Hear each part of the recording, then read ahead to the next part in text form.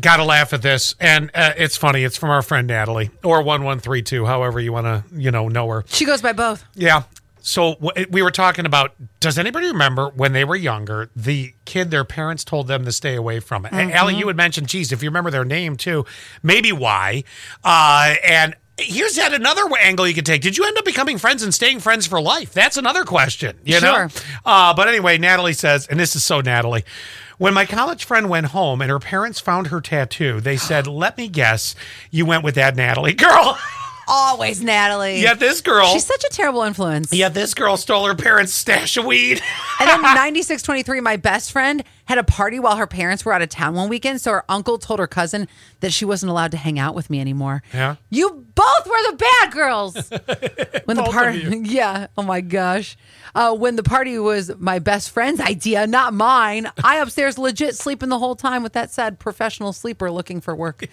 All right, now that we move on from that, we have to deal with the fact that we are dealing with a weather day today, and from the 570, which means right across the border there, 0696, oh yeah, already spitting snowflakes out by the Painted Post area, which is funny. I got a 570, but it's up by Painted Post.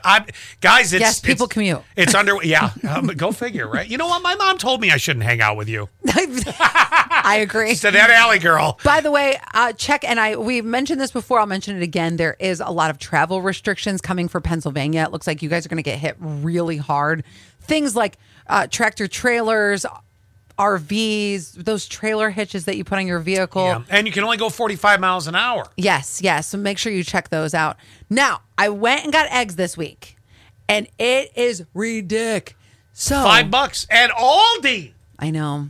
God. I know. When Aldi does it too, you know it's bad, Yeah, right? right? So the Federal Trade Commission, they're gonna examine these egg prices because they're like, what the heck? They're gouging us. Yeah, I think it's gotten to that point. I mean, I know we had the bird flu excuse for a long time, but now it's just, you can't tell me that this is going to continue. Like, it really needs to come down. And we've mentioned this before. I'm going to mention it again, that we have some local farmers around here.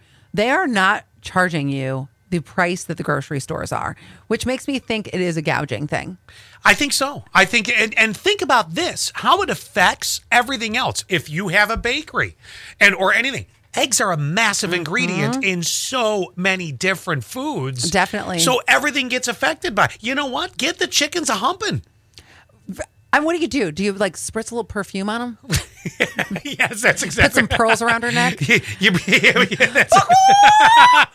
right. Right. Looking good. Hey, sexy.